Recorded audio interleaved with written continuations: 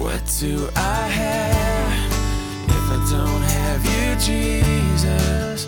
What in this life could mean anymore? You are my rock, you are my glory, you are the lifter of my head. Hi, and welcome to the Rocks Podcast. On October 8th, the Tubbs Fire swept through our city of Santa Rosa. The fire destroyed over 3,000 structures, including 40 homes belonging to members of our church family. In light of this tragedy, we are teaching through passages that exhort us through seasons of adversity. Now let's join Pastor Ross with another message from the series entitled Through the Fires.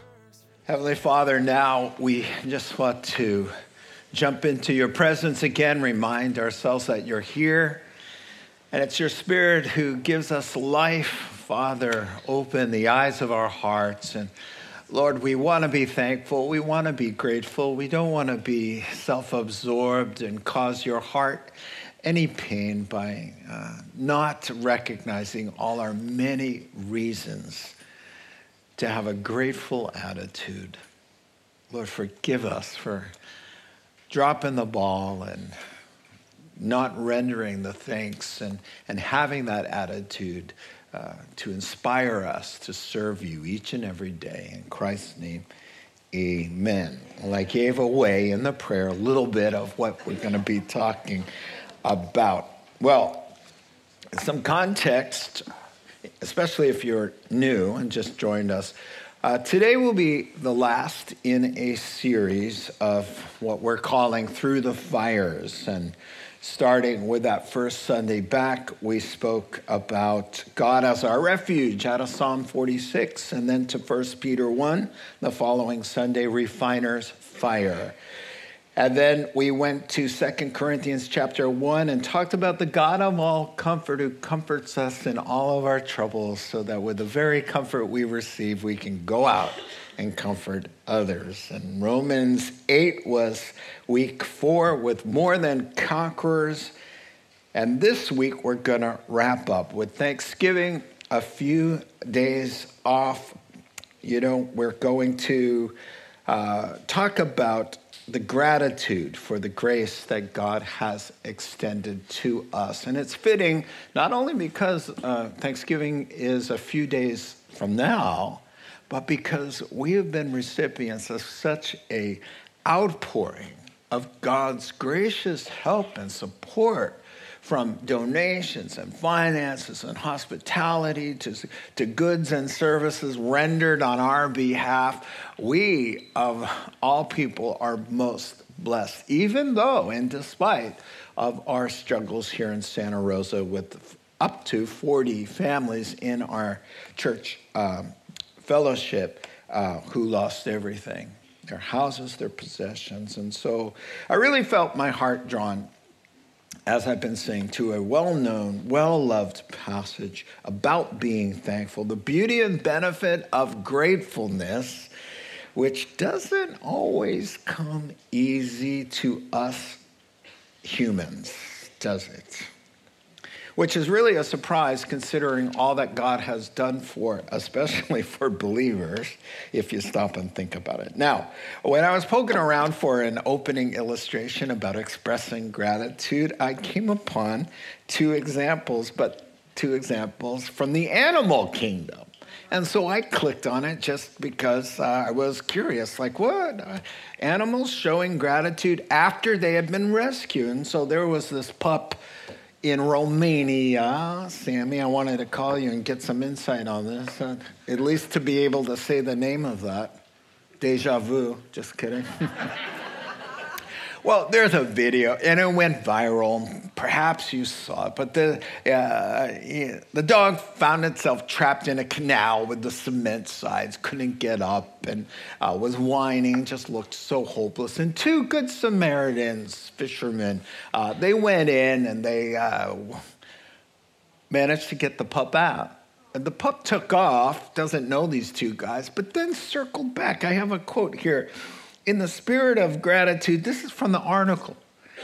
The rescued pup rushes back to thank one of his rescues who lovingly caressed the pup and rubbed his head. But it was nonstop on the video, nonstop wagging and the tail and, just going crazy and nonstop licking. And you could tell with that little yelping, happy cry, it was just kind of moving. And then after the husky, there was this humpback whale video clip. Now, let me set it up for you. The whale's floating lifeless, and everybody in the boat thinks it's dead. And then suddenly there's this spout, and they're all, whoa, it's alive. So they find out that the whale is floating there. It's been entangled, and it can't move, and it is near death. And so they start to cut the whale free. It took a long, long time.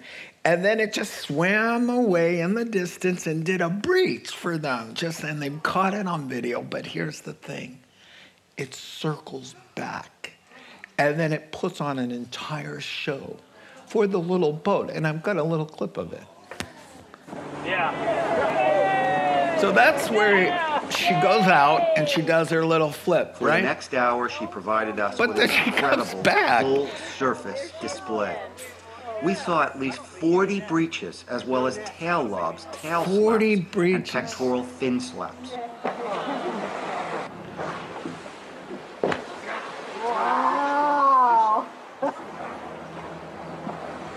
She looked happy. We all believed it was at least a show of pure joy, if not thanks.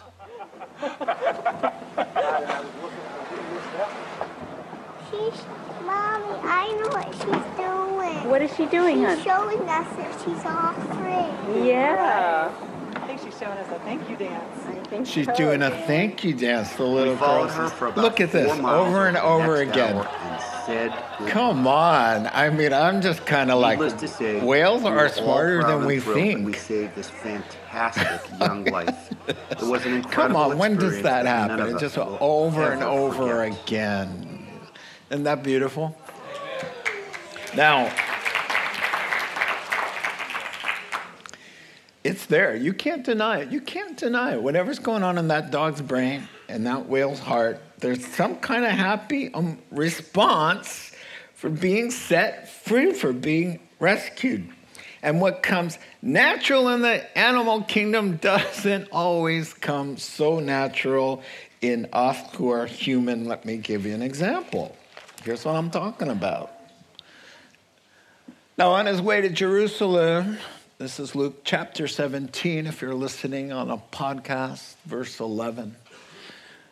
Now, on his way to Jerusalem, Jesus travels along the border between Samaria and Galilee. As he's going into a village, 10 men who had leprosy met him. They stood at a distance and called out in a loud voice, "Jesus, Master, have pity on us." Verse 14, when he saw them, he said, "Go show yourselves to the priests." And as they went, they were cleansed. Verse 15, one of them, when he saw he was healed, came back, praising God in a loud voice. He threw himself at Jesus' feet and thanked him, and he was a Samaritan. Jesus asks there a few questions. Were not all 10 cleansed? Where are the other 9? Was no one found to return and give praise to God except this unlikely character from Samaria, of all places, a foreigner? Then he said to him, "Rise and go, your faith has made you well." And so a delightful passage to take a look at this morning. A call really to be grateful by showing us the ugliness and the hurt in Jesus' heart for those who he heals and sets free, but don't have a love, warm response. So, the huskies return, the humpback circles back, but where are the 9? Well, I'm going to suggest a few answers to that question, as you could imagine. And we'll take a closer look now at this very well-loved passage. It divides simply enough. The first couple verses, verses 11 through 13, the cry. The second point will be verse 14, the command. And then thirdly, we'll wrap up verses 15 through 19 with the crime. The cry, the command, the crime. Now, it might be nice to be able to remove ourselves from the story with a distance maybe of 2,000 years, and that was then, and that was them, but unfortunately, we can't really do that. It would be nice to be able to point our fingers at the 9 and go, what a bunch of ingrates. But sadly, those ingrates, that ingratitude is a part of our natural inclination of every sinful heart. And though God has blessed us and given us so much, we have this tendency to be ungrateful and not inspired by a spirit of thanks. And so we're in the story. We're in the story. God did a merciful thing and cleansed a bunch of people through the work of the cross. And so please don't look at it from a distance, but up close and inward, because that's what we're supposed to be doing. Let's separate out those first few verses so we can get started and take a look at these 10 sufferers and their heartbreaking cry. Here it is now. He was on his way to Jerusalem. He's traveling along the border of Samaria and Galilee. He goes into a village there. And men are standing at a distance with this terrible disease called leprosy, and they're calling out. We're going to look at that. Well, of course I've got a map for you, right? I got to get a map up there somehow, and here it is.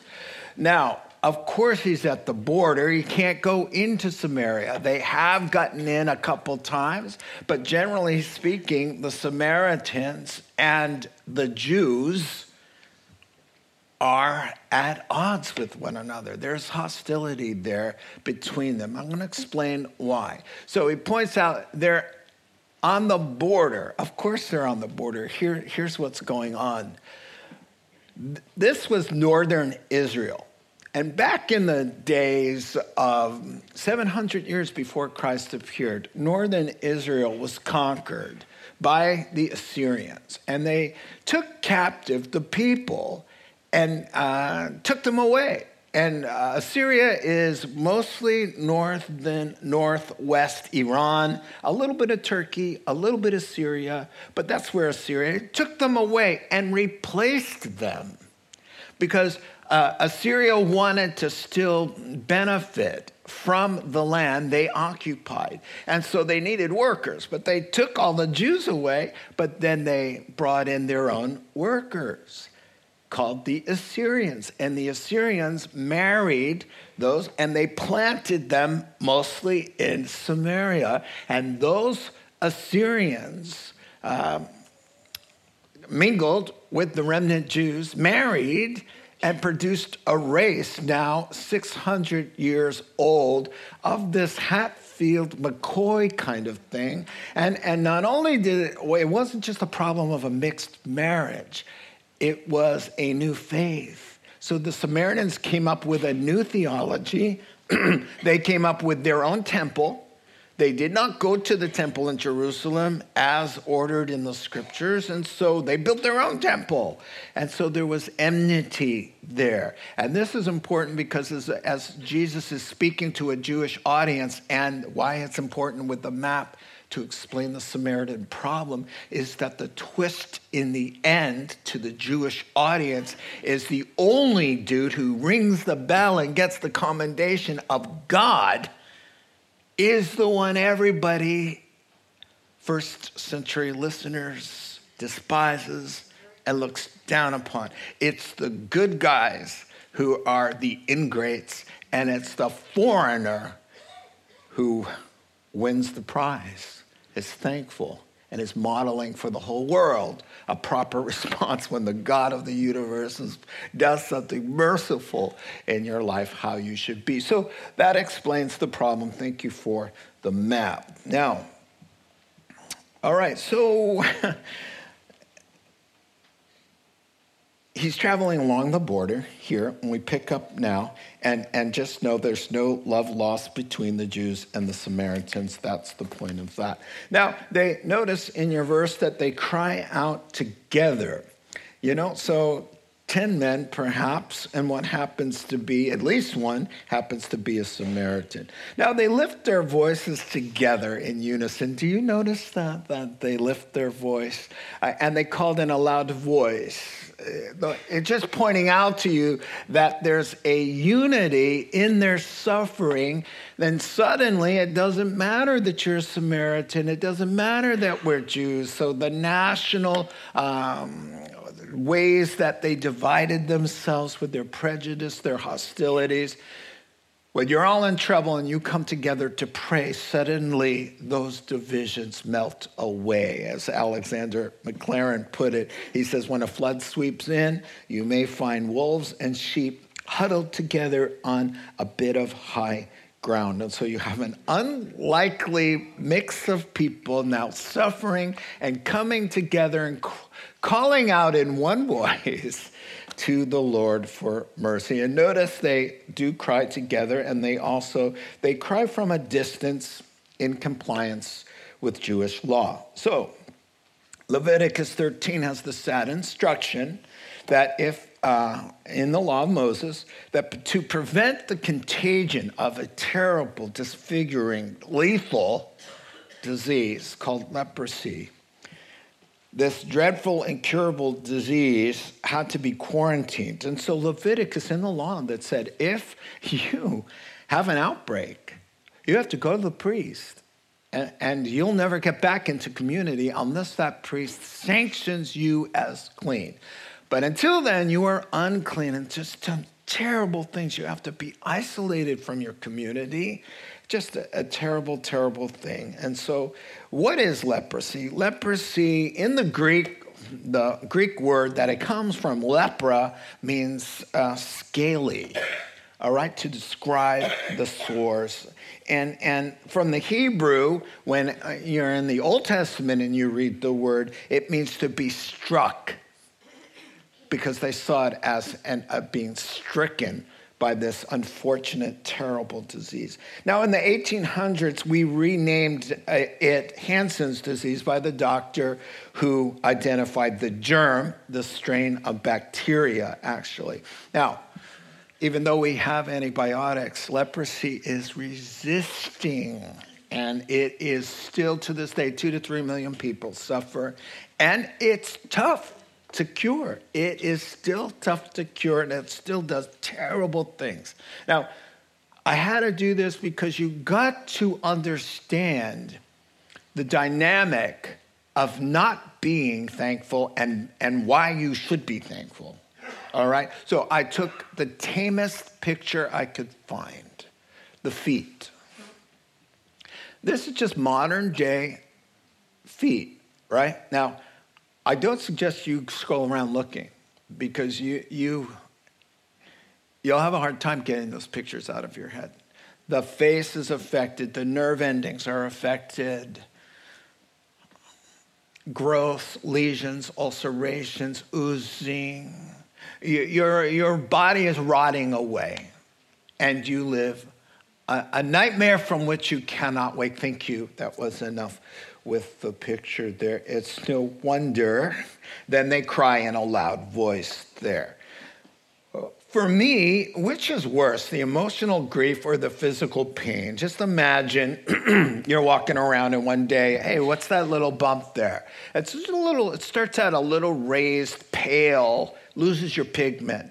And they all know exactly what to look for. And then you see it, you feel it, and you're just pretending your heart is racing. No way, because not only is it a death sentence physically, it's a death sentence. You'll never touch your kids again.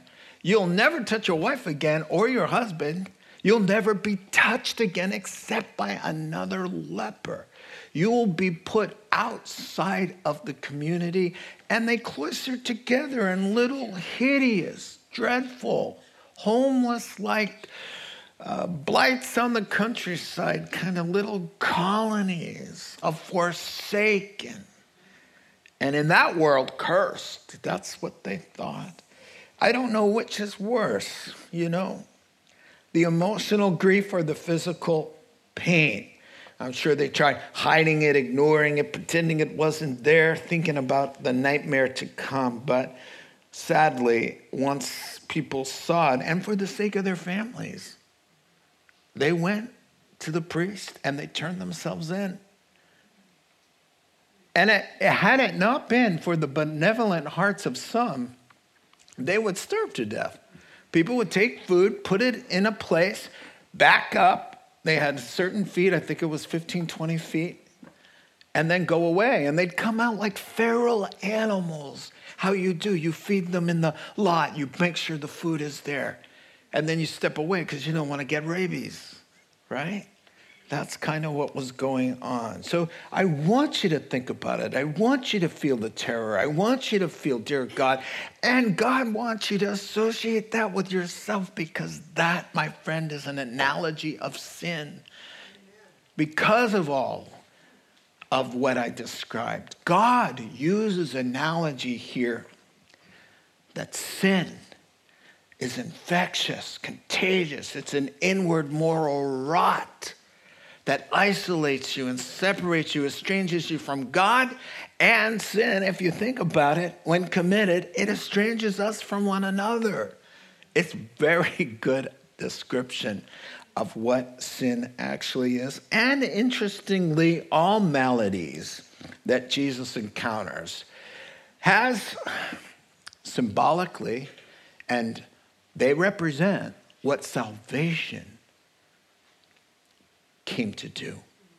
The blind. Salvation came to give blind eyes the light. I've seen the light. I see the truth. The deaf ears that he opened so that we can hear God's voice and respond. The weak, invalid limbs. The powerlessness to be who God created us to be. Salvation comes and gives us strength, and we move and we walk with God. We were crippled before. And so all of the maladies that you see in the Bible have a higher significance. Jesus did not come simply to minister to the disabled, but in ministering to the disabled nature of man, he's showing what he truly came to do, and that regards lepers. And the leper stands for us. And you'll notice that many times the verb cleansed is used instead of healed. He cleanses them because it is analogous to sin. And so this is what we're looking at here. And I just have a note here. Oh yes, sin disfigures just like leprosy. A husband who's supposed to be guarding his family is checking out some woman at the gym. He's supposed to be faithful. He's supposed to be driven with integrity. And instead, he's filled with what? The leprosy of lust. That rotting, stinking filth that is going to now estrange him from his family. And a wife can do the same thing. Someone steals from their boss, trusted employee. What's more leprous? What makes you look more ugly? What disfigures and disables you more than sin? It really is an apt illustration. So it's a loud cry, and it's a directed cry at that. They direct it at their master. And so, wow. They know a lot for living on the outskirts of town, friends. They know a lot. They call him Jesus the Master. It indicates somebody has told them. Romans chapter 10 says, how can anybody know and be saved and come to God unless someone tells them? Because faith comes from hearing. Romans 10, verse 17. There's only one way you get saved, and you must hear. You must connect. So somebody went out there and talked to them and told them, you know? And who got close enough to a leper? Nobody wanted to get close. They didn't know about how far the distance, the contagion and all of that. Nobody wanted to go anywhere near. It took a very daring soul. And think of the spiritual application here, people, that somebody said, you know what? I'm going to be bold enough and compassionate enough and loving enough to get within earshot to show that I care, maybe dropping off the food. And maybe it was a former leper from chapter 5 who said, guys, listen to me. There's this man, he touched me, chapter 5. I said, if you're willing, you can make me clean. And he touched me. And look at me. I was just like you. Look at the evangelism analogy here. I was just like you. I had the ooze. I was disfigured. I was disabled. And then Jesus touched me. And that's why I want you to know about him too. And I'm going to get past the offense if I remember that I too, there but the grace of God go I. Oh, I struggle with this all the time. I roll my eyes when sinners offend. That's sort of their job description, but it throws me every time I have to redo and reset in my mind and in my heart. Because behavior that offends me causes me to turn away, and now I don't want to tell the leper, as it were, where to find healing. And God just says, excuse me, but when you were a leper, you smelled the same way, you acted the same way, you were without hope, and you did those kinds of offensive deeds. Get over it. It happened, I've told the story before, God nailed me on an airplane with a woman who was sitting, it felt like she was strapped right to me. And so drunk, she should have been removed from the plane. And she's talking so loud. I was reading my Bible, and she's pointing me out to everybody. He's reading his Bible. You know, and I was like, oh, and I got up and I walked away, and I was in the bathroom for about 3 hours. I wasn't even in the bathroom. I was doing calisthenics in the back of the plane. Because I didn't want to go over there. And I just, and God was like, oh, you're the bridge. You're the bridge. And yeah, maybe words wouldn't make sense right then, right? But the love in my heart to pray, to consider her a human being who needs Christ and not a forsaken leper. Get your forsaken leper list and tear it up. Because if we are the world's last hope. We are the bridge. We're the lifeline. So if the lepers offend you, who's going to tell them? Oh, we need to get over that and fast. Amen? So somebody told them, and they appeal. I love it. They call him master. Come on. They humble themselves. If he's master, we're your humble servants. And where water flows, wherever there's low-lying land. And in the same way, with a low-lying heart, mercy is easy to flow because God gives grace to the humble. It means low. But he opposes those who are proud. And so they cry out, Master. Let's look next at the command. It's awesome. When he sees them, the commentators say, why doesn't it say when they heard him? Well, leprosy affects your vocal cords and makes them, there's a name for it. They used to call it, they gave it a title. It was just hoarse. So it's like, you know, with that, the vocal cords, because it was destroying their muscles there. So he sees them. It's hard probably to make out exactly what they were saying. And he says something so incredible and so typical, I should say, of God. Go, show yourselves to the priests. And as they went, they were cleansed. Okay, I'm just going to tell you, this is my favorite part of the story. Guys, let me explain what he's doing here.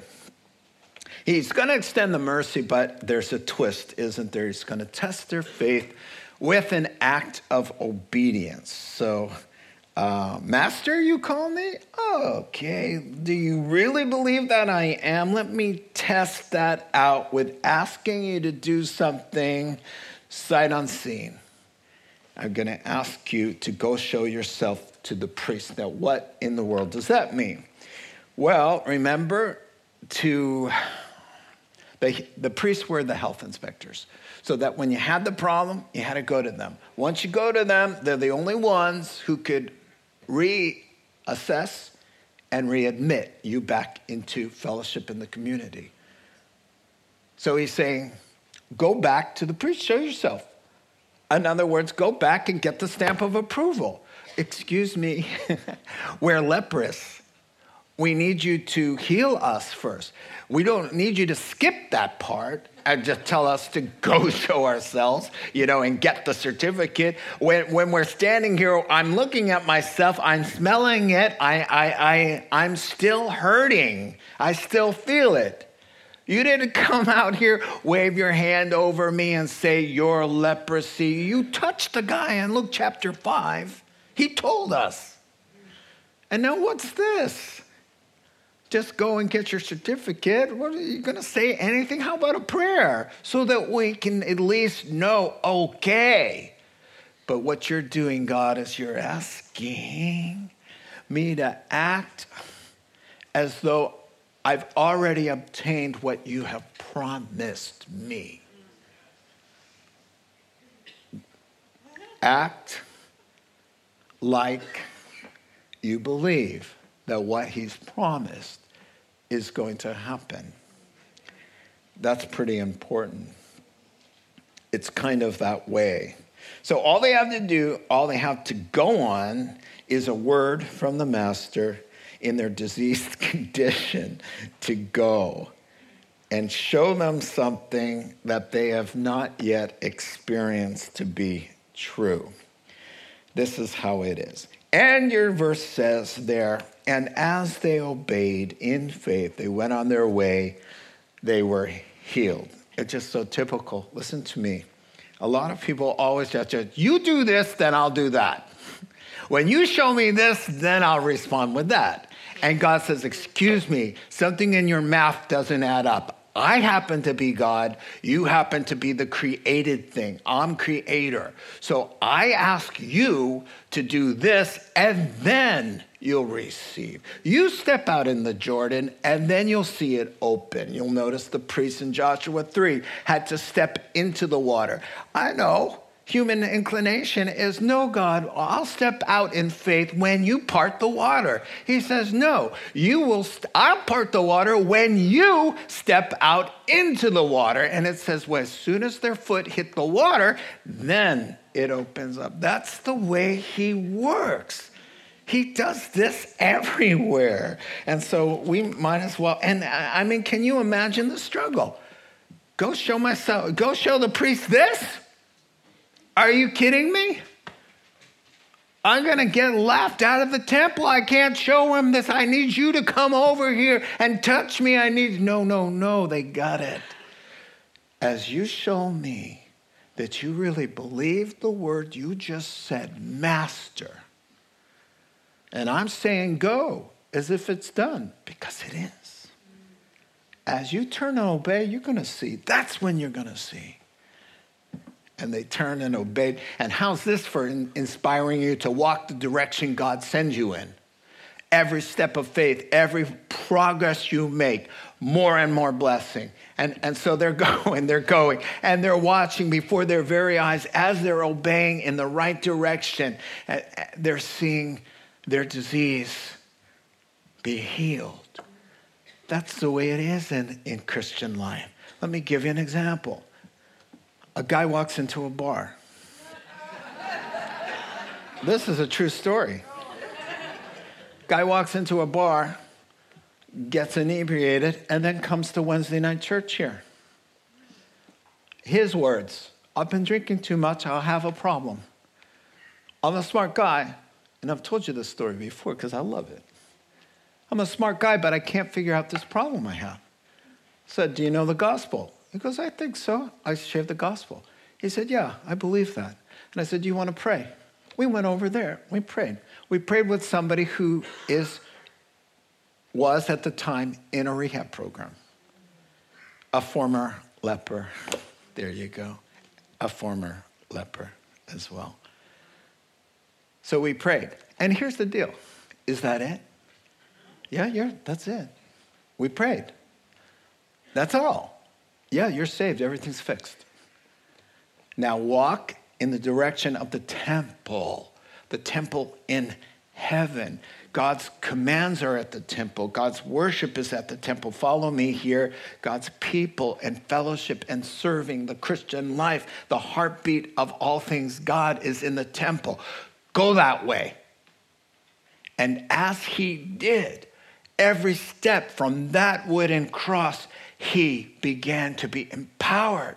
By the time he got home, he's sharing with his wife. It's making sense. The dots are connecting. And by the time he was in church again, now he has a Bible because he's walking, and in the walking and in the obedience to just believe, he still had the smell of alcohol on his breath when we said in Jesus' name, amen. Just like the lepers. That's it. Just walk now. Walk in obedience as if you believe the word of the master, and then you will have healing. You'll have insight. You'll get it. I just can't help myself. I'm sorry. June 3rd, 1979. You know the story. I come out of the bar. I had a vision. God spoke to me. 19 years old, never been in church. And I look up at the sky on the sidewalk with my brother and say, God, never again. I just said, you're right, I'm wrong. I didn't know how to pray. But as I turned away from my old life and sin and took those steps, by the time I was in Santa Cruz, to the only Christian I knew, my father, I got it. I didn't get it on the sidewalk. But it made sense to me when I walked in the house, and I gave a rather sensible presentation of what happened to me. But I couldn't have done that on the sidewalk because I had already been walking in the direction. And my friend, is that what you're waiting for God's next step, and he's waiting for yours. And you know what? Who's going to win that one? He's got all the time in the world. And so make the step, because that's where the blessing and understanding, the enablement, the healing, the strength of being saved happens. Let's finish up. Verses 11 through 19. We've seen the cry, the command, and now the crime of the 9. One of them, when he saw he was healed, came back, circled back, praising God in a loud voice. And now it's not hoarse. He threw himself at Jesus' feet in a gelatinous blob of wonderful praise and thanked him. I don't know. These things pop in my head. I have to say them.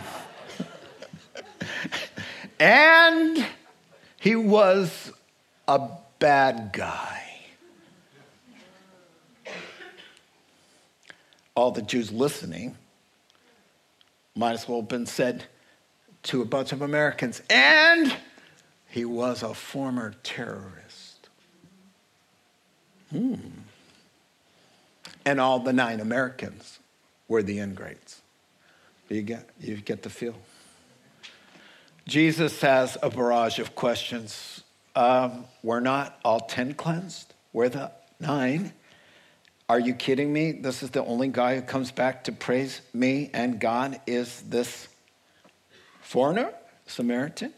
So then he blesses the dude there. So let's talk about this. Now, I call it a crime. You know what? Well, first of all, I needed a C word to go with the cry, the command, and the crime. Now, there were other ones that I could have picked, but I liked the crime. And I knew some of you might think, well, that's a little harsh. No, it isn't.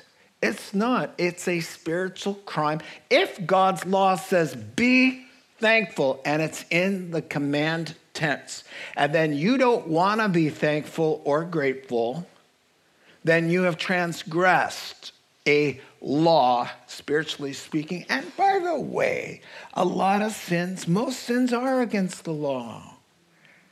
Stealing, thou shalt not steal. We got a law about that one, I think. You know, there's a couple of them. Defamation. Do you know it's against the law to defame somebody? It's against the law. But God just calls it don't slander. If you write it down and do it, it's called libel. And you can go to jail for something like that. Pay a big fat fine. So I don't think I'm overdoing it with crime. It's a crime. It is a crime in light of who he is, who we are, what he's done, and what we have done. It would be a crime to go around kind of puffed up with ourselves with no room to be grateful and no room to be thankful. So Jesus is, and the other reason I'm going to call it a crime is because Jesus is baffled by it and disheartened by it. He clearly is bummed out by his 3 questions. Number 1, weren't there 10? He's saying, listen, I'm pretty good at math. I know the number of the stars that I created. I counted 10, so I'm just asking if 10 received mercy, there should be 10. This is what he's implying here. There were 10 condemned prisoners, isolated, fearful, dreadful lives, a future of ever-increasing sorrow and suffering, blackest night. But with one stroke of the pen of heaven, everything's changed, the disease is healed, a life is set free. You can go back and hug your babies. And no thank you. I didn't have to do it. I really didn't have to do it. No thank you, no praise. A great quote here. It says, can we deduce that a vast majority of those who God blesses have have an inadequate understanding of the riches of his grace bestowed upon them and a lack of awareness of how truly and profoundly indebted they are to the mercy of God. Second question, where are the 9? Son of God. He knows where everybody is. He knew where you were when he was asking that question and where you'd be every second of your life. He knows the answer. It's just, where are they? What are they thinking? What's wrong with them? What kind of people are they? They walk away from something like that and don't want to stop and praise God. Charles Spurgeon said something like, all 10 were willing to do a religious ceremony, that is, go to the priest. Only one was filled with love and praise and thanksgiving. He says external religious exercises are easy enough and common enough, but the internal matter, the drawing out of the heart in thankful love, how scarce a thing that is. 9 obey ritual rules where only one praises the Lord. It just happens that way. Where are the 9? They got what I want to see Jesus. I'm sorry, I hate to be the one to say this. They got what they wanted and they're done with you. They're clutching the prize to the chest and they're off. Now, if the 9 were here, they would say, excuse me, Jesus, that's what you told me to do. You said, go to the priest. I was going to the priest. Well, so was the Samaritan guy. But by Jesus' response, he clearly thinks they should be front and center. And so, the sinful heart will find a gabillion reasons why they couldn't pause to be more thankful, gracious, and have more gratitude in their heart to God. And listen to what happens when you have a gratitude. It's been said, gratitude is the mother of all virtues. Because a grateful person, listen, a grateful person realizes, whoa, I could have there, but the grace of God and fill in the blank. They're grateful. They feel indebted. They feel like I got a second chance. I didn't deserve it. But so they live from this space of happy, of magnanimous love and graciousness. So, follow me here. A grateful person is kinder. They let you off the hook easy because, well, it's like Scrooge. Scrooge is going to be this generous, forgiving kind of guy because he realizes how grateful he is that God didn't let him die the death he deserved. And so he walks around passing out coins and doing good deeds. A grateful person's happy, more effective. They want to serve God. God can use them better. But here's the problem with people who are ungrateful. They're so filled with themselves and their own achievements, and they're so good at what they do that they don't feel indebted. They've got their lives so together that they don't feel the sense that God's really done much. Yes, he's done something technically. They realize that they're saved, but they're so together that they don't feel this, oh man, if God just stopped thinking about me, I would cease to exist. I owe everything that I am. Man, I'll tell you, every sermon I preach, every hour I study for the last 38 years, I've done as a grateful response to God. Every hard discipline, every sin that I've ever died to, I've done because I'm grateful to God. They didn't stay in that forsaken, blasphemous darkness. I should have, I could have, I wanted to. I ran for months from that voice. And I'm so grateful. I'm just a grateful guy down deep. Do I always show it? Of course not. But God will get more out of you. People will like you better because it'll be a lot more fun to be around. Because you're just plain grateful that you are not going to the place where a flame can never be quenched and the worm will never die. That's where you were going. That's where we all should be going. But the grace of God, for whatever reason, looked and said, that one, I'm sparing him. And now, shouldn't you come back and throw yourself at the feet of Jesus and say anything goes? I'm going to overlook offenses. I'm going to be patient with the weak. I'm going to die to myself. They're going to be the nicest, sweetest guy you ever met, God, because I'm grateful. This is what he's asking for. Instead of a list of all the troubles and all the losses. That's why the Bible says in everything, not because of everything, but in everything, give thanks, for this is God's will for you. That's what he wants for you, because you're going to be sweeter, kinder. I just read a study. I'm not going to read the whole thing. It says we now, as if you need one more reason to be thankful, here it is, if you do. More and more researchers are finding that gratitude doesn't just make you feel better and enjoy life more. It actually is good for your health, and then clinical trials, blah, blah, blah, blah. And it says, listen, lower blood pressure, less digestive problems, overall good health, an effective Christian life. And so, there you have it. Let me close with this last thought. Jesus went to dinner with a Pharisee named Simon, and they ate in a courtyard that's kind of open-ended there.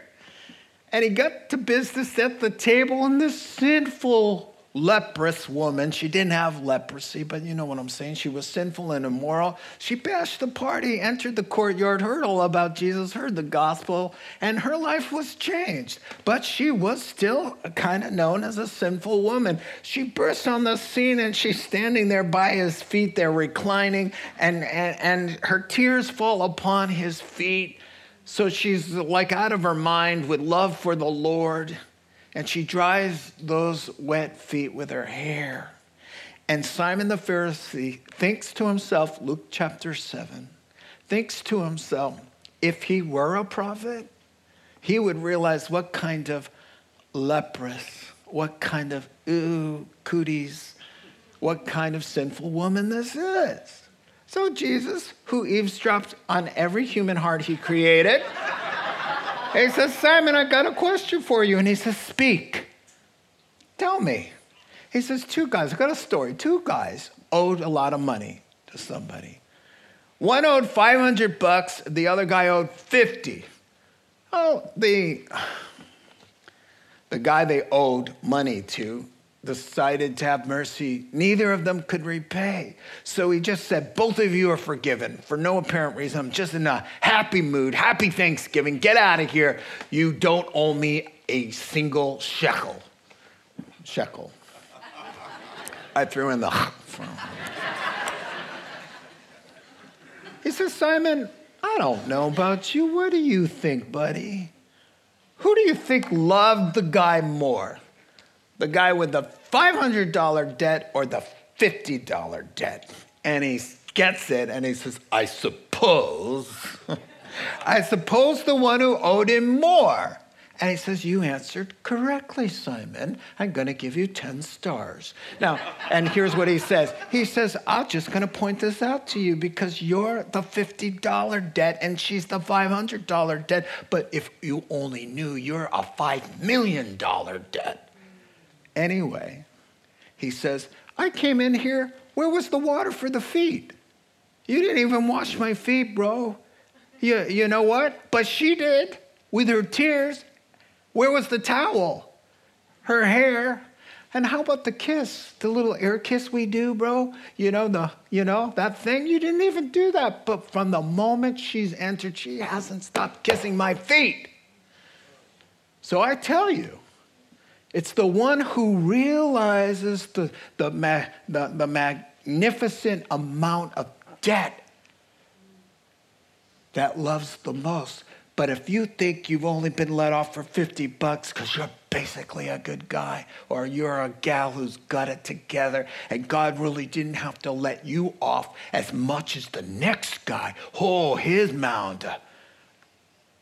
You actually, with that kind of pride, you're the bigger debtor, and he's done a greater job of mercy, right? So if you're saying, hey, I need to get going here, let me just tell you, just every day remember what it was like without God in your life and who you would be except the grace of God. Let's pray. Heavenly Father, take us back daily to when we had no money, when we had a doctor tell us, well, that looks terrible. And somehow we got through it, and somehow now we can pay our bills. Take us back to where we wanted to say terrible words and do terrible things and break the law. Take us back to our leprous days. Show us a vision, God, of what we were and where we could have gone, except the grace of God. In Jesus' name, amen. You have been listening to the Rock Podcast. Our regular services are held on Wednesday nights at 6:30 and Sunday mornings at 8:30 and 10:30 a.m. in Santa Rosa, California. If you would like to learn more, please visit our website at calvarytherock.org.